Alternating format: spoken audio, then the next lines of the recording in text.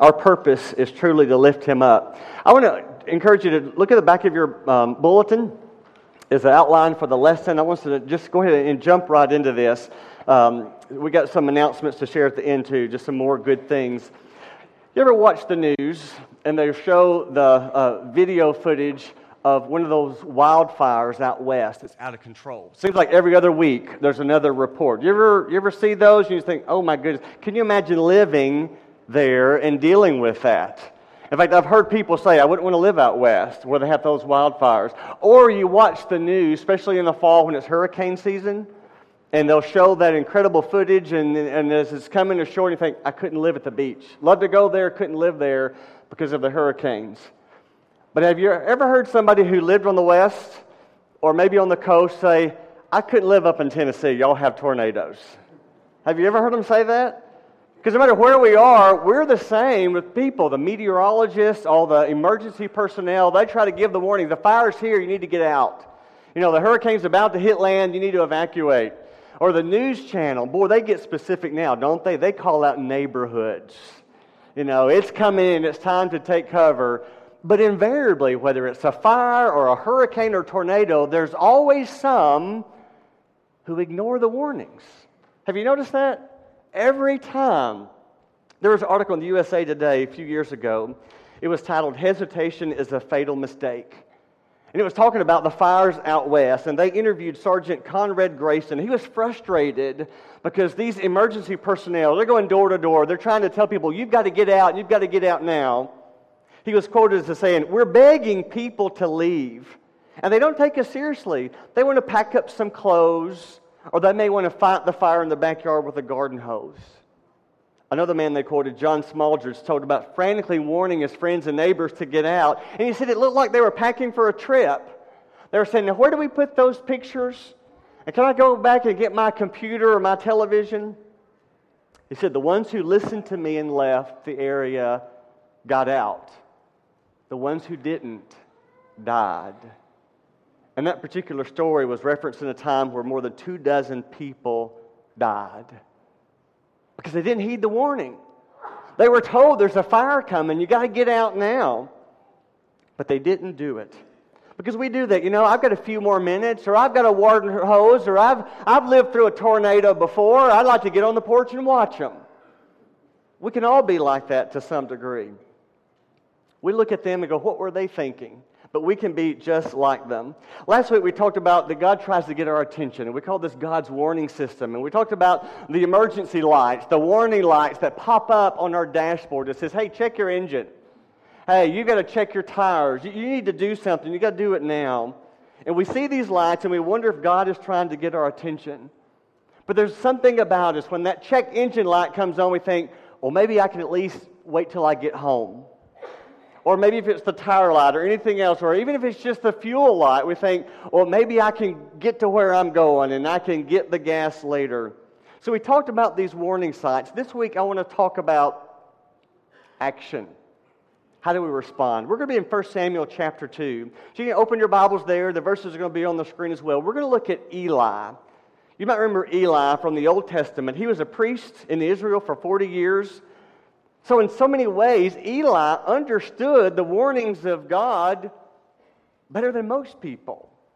I mean, he was the messenger of God. But now, it's his house that's on fire. And the message, the warning comes to him, and he doesn't do well with how he responds. So let's pick up 1 Samuel chapter 2, verse 12, and let's just kind of see his house, it's on fire. Verse 12 says, Eli's sons were scoundrels. Some versions say worthless. They had no regard for the Lord. Two sons, Hophni and Phinehas. At least that's how we're told to say it. I imagine in our language it doesn't sound anything like the mom intended. But these two sons, because they're sons, they're also priests. So that is to say they're in a position of spiritual leadership for the nation of Israel. But right there it says in verse 12, they had no regard for the Lord.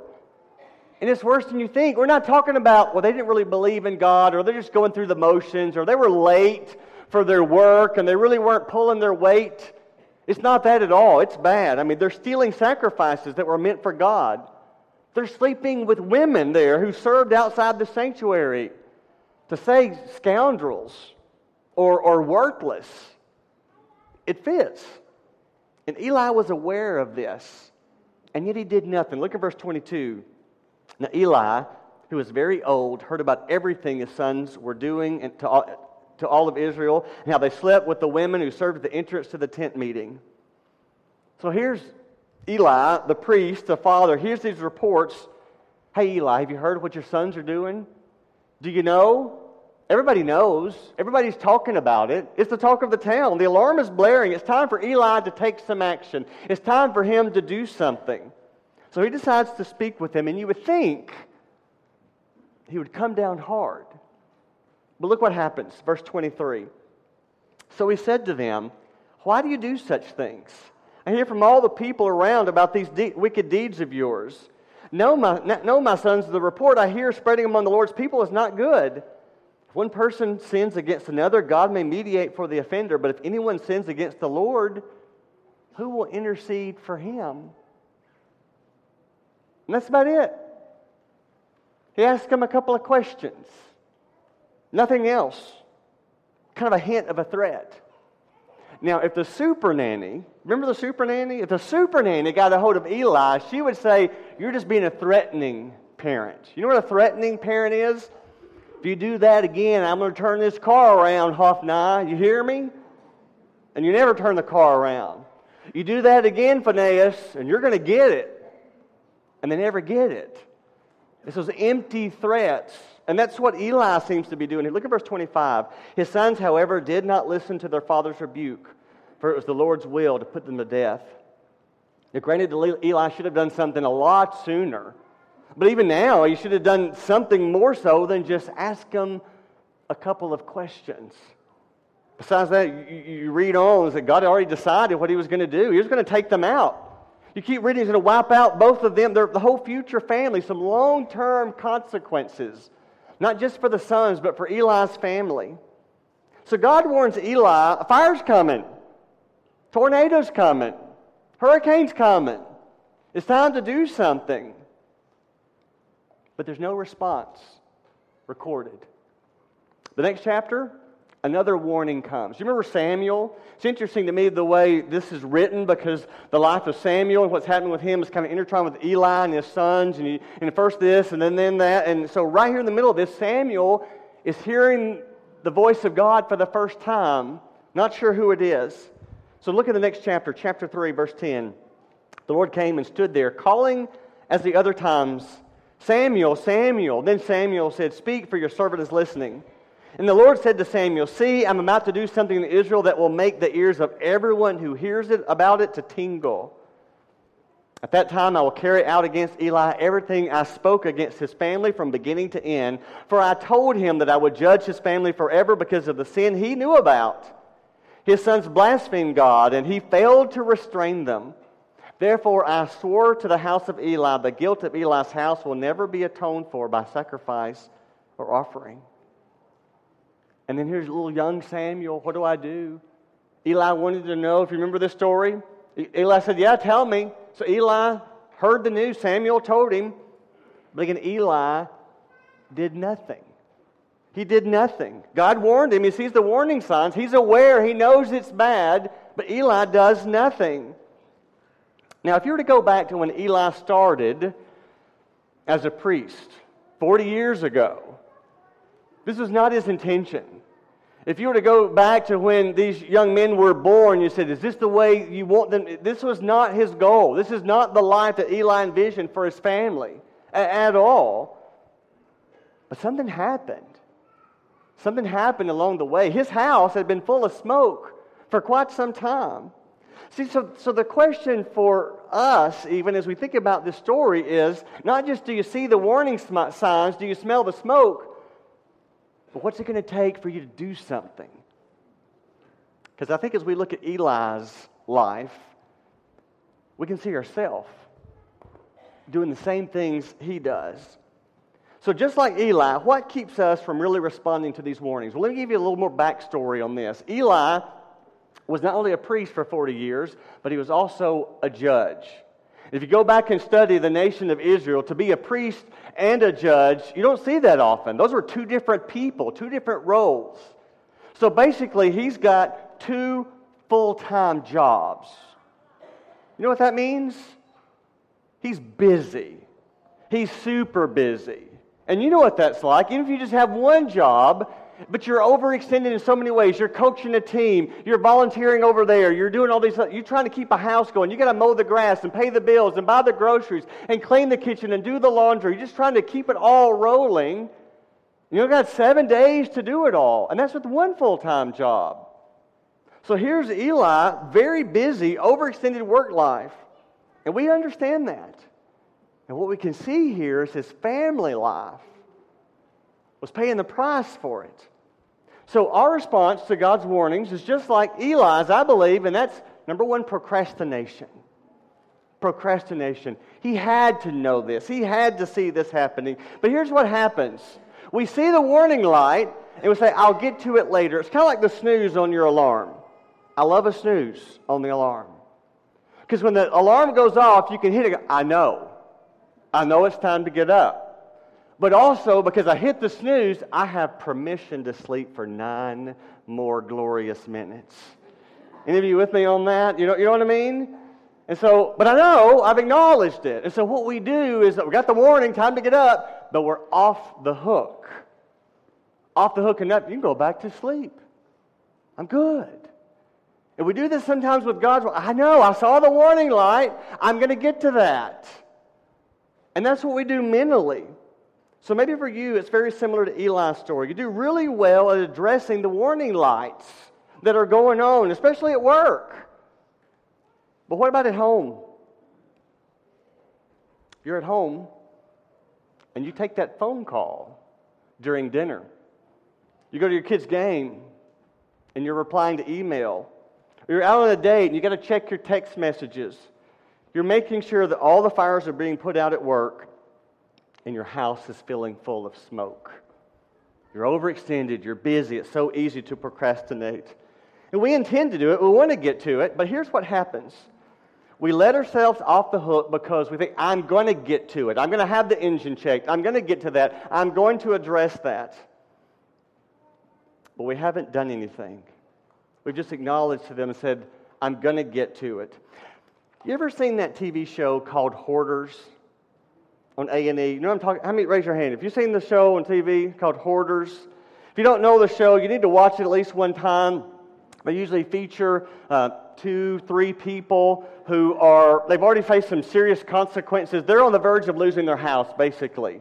And you probably at least heard of it or seen the commercials for it, where their house, when I say full, it's more than full. I mean, there's like a 1-foot pathway to get through what used to be the kitchen. And you know there's a sink and a countertop over there, but you can't see it.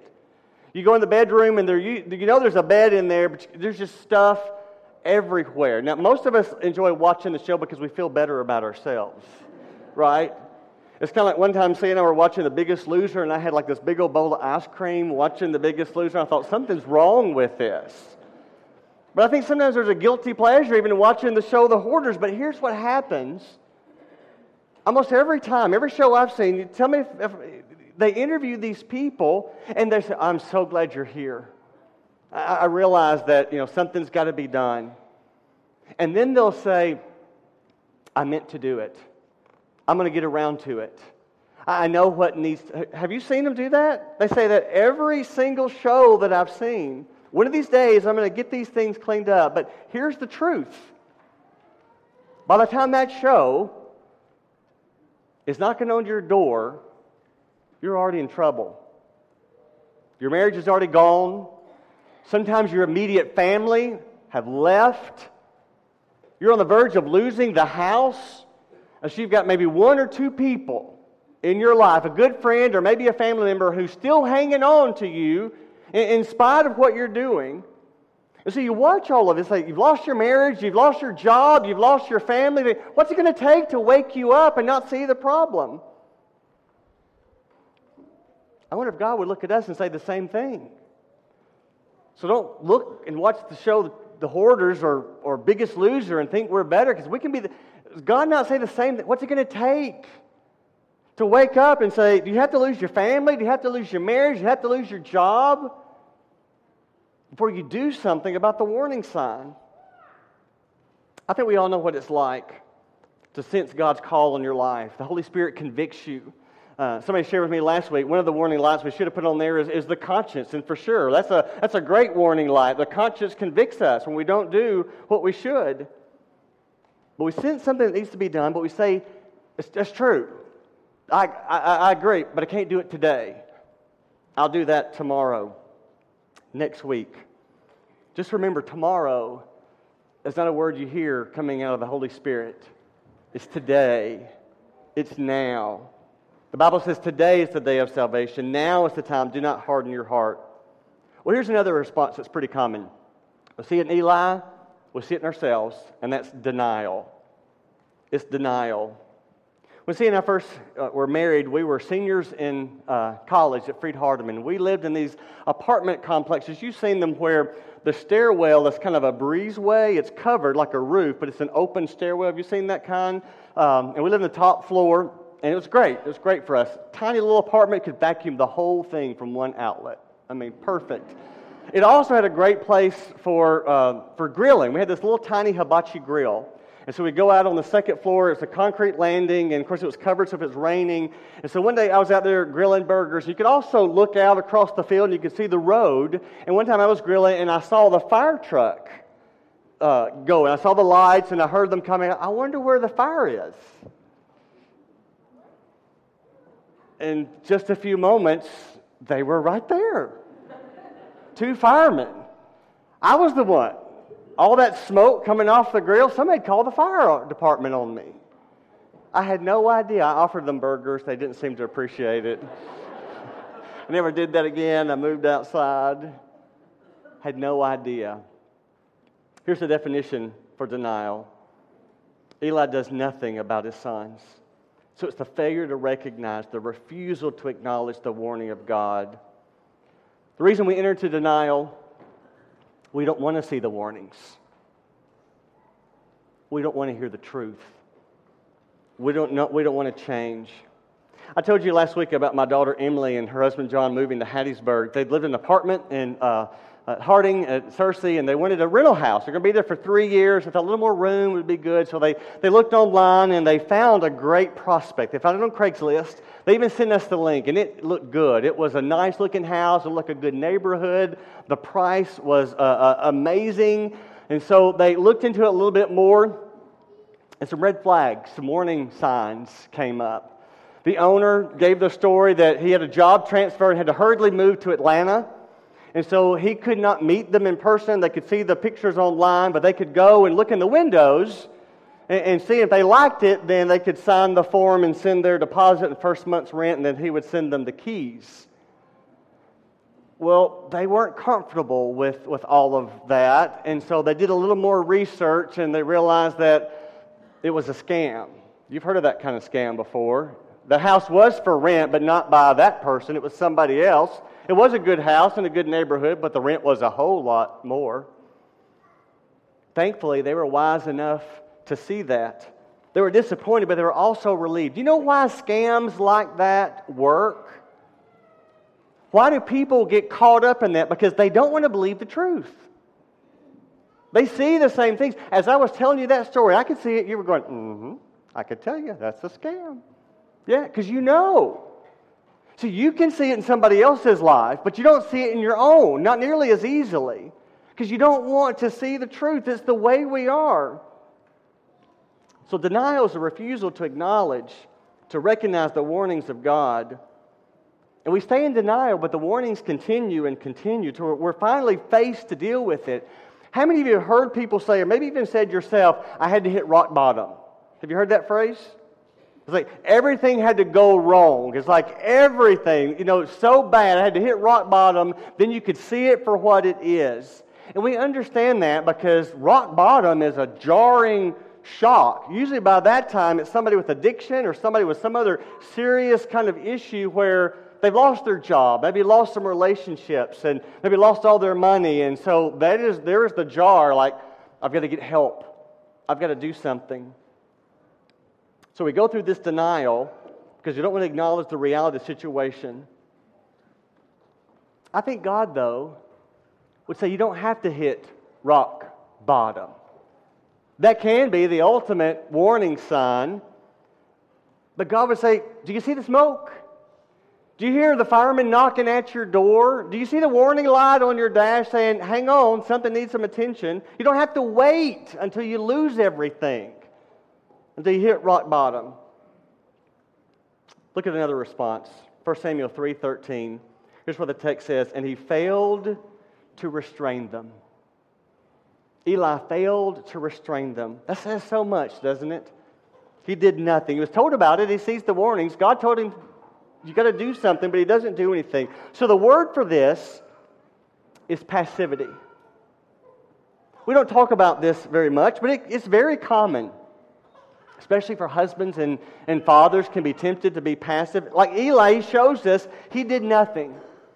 Here's what we do. We see God's warning lights and we say, I'm not going to do nothing because I'm sure everything's going to work out. It's okay. It's not that bad. So we're passive. So it's easier if we just look the other way. It's easier if we don't acknowledge that there's a problem. And you see studies like this that happen in other areas. The very person who has they have a history of cancer in their family, and they're least likely to go to any kind of cancer screening. The person who maybe has some financial trouble, and you see that they're the last one that want to take care of their bills and balance their checkbook. Why? Because there's a part of us that says doing nothing is what we do best. But that's not how you deal with fires. When the fire is coming, you can't do nothing. So let me share a few cues of this of why Eli was passive. Just a couple of verses if you want to fill in the blanks there. Look how Eli responds to Samuel. The first one is 1 Samuel 3, verse 18. Where when Samuel tells Eli what's going to happen, Eli's reply, he is the Lord, let him do what is good in his eyes. Now that sounds like amazingly full of faith. Acknowledging God and His ability to do what is right, what is good. But I don't think that's spiritual at all. It sounds spiritual, but really it's passive. What's the difference in that? And as Doris Day said, que sera, sera. What will be, will be. Throw a little God in there and it sounds spiritual. But I'm not seeing anything spiritual here.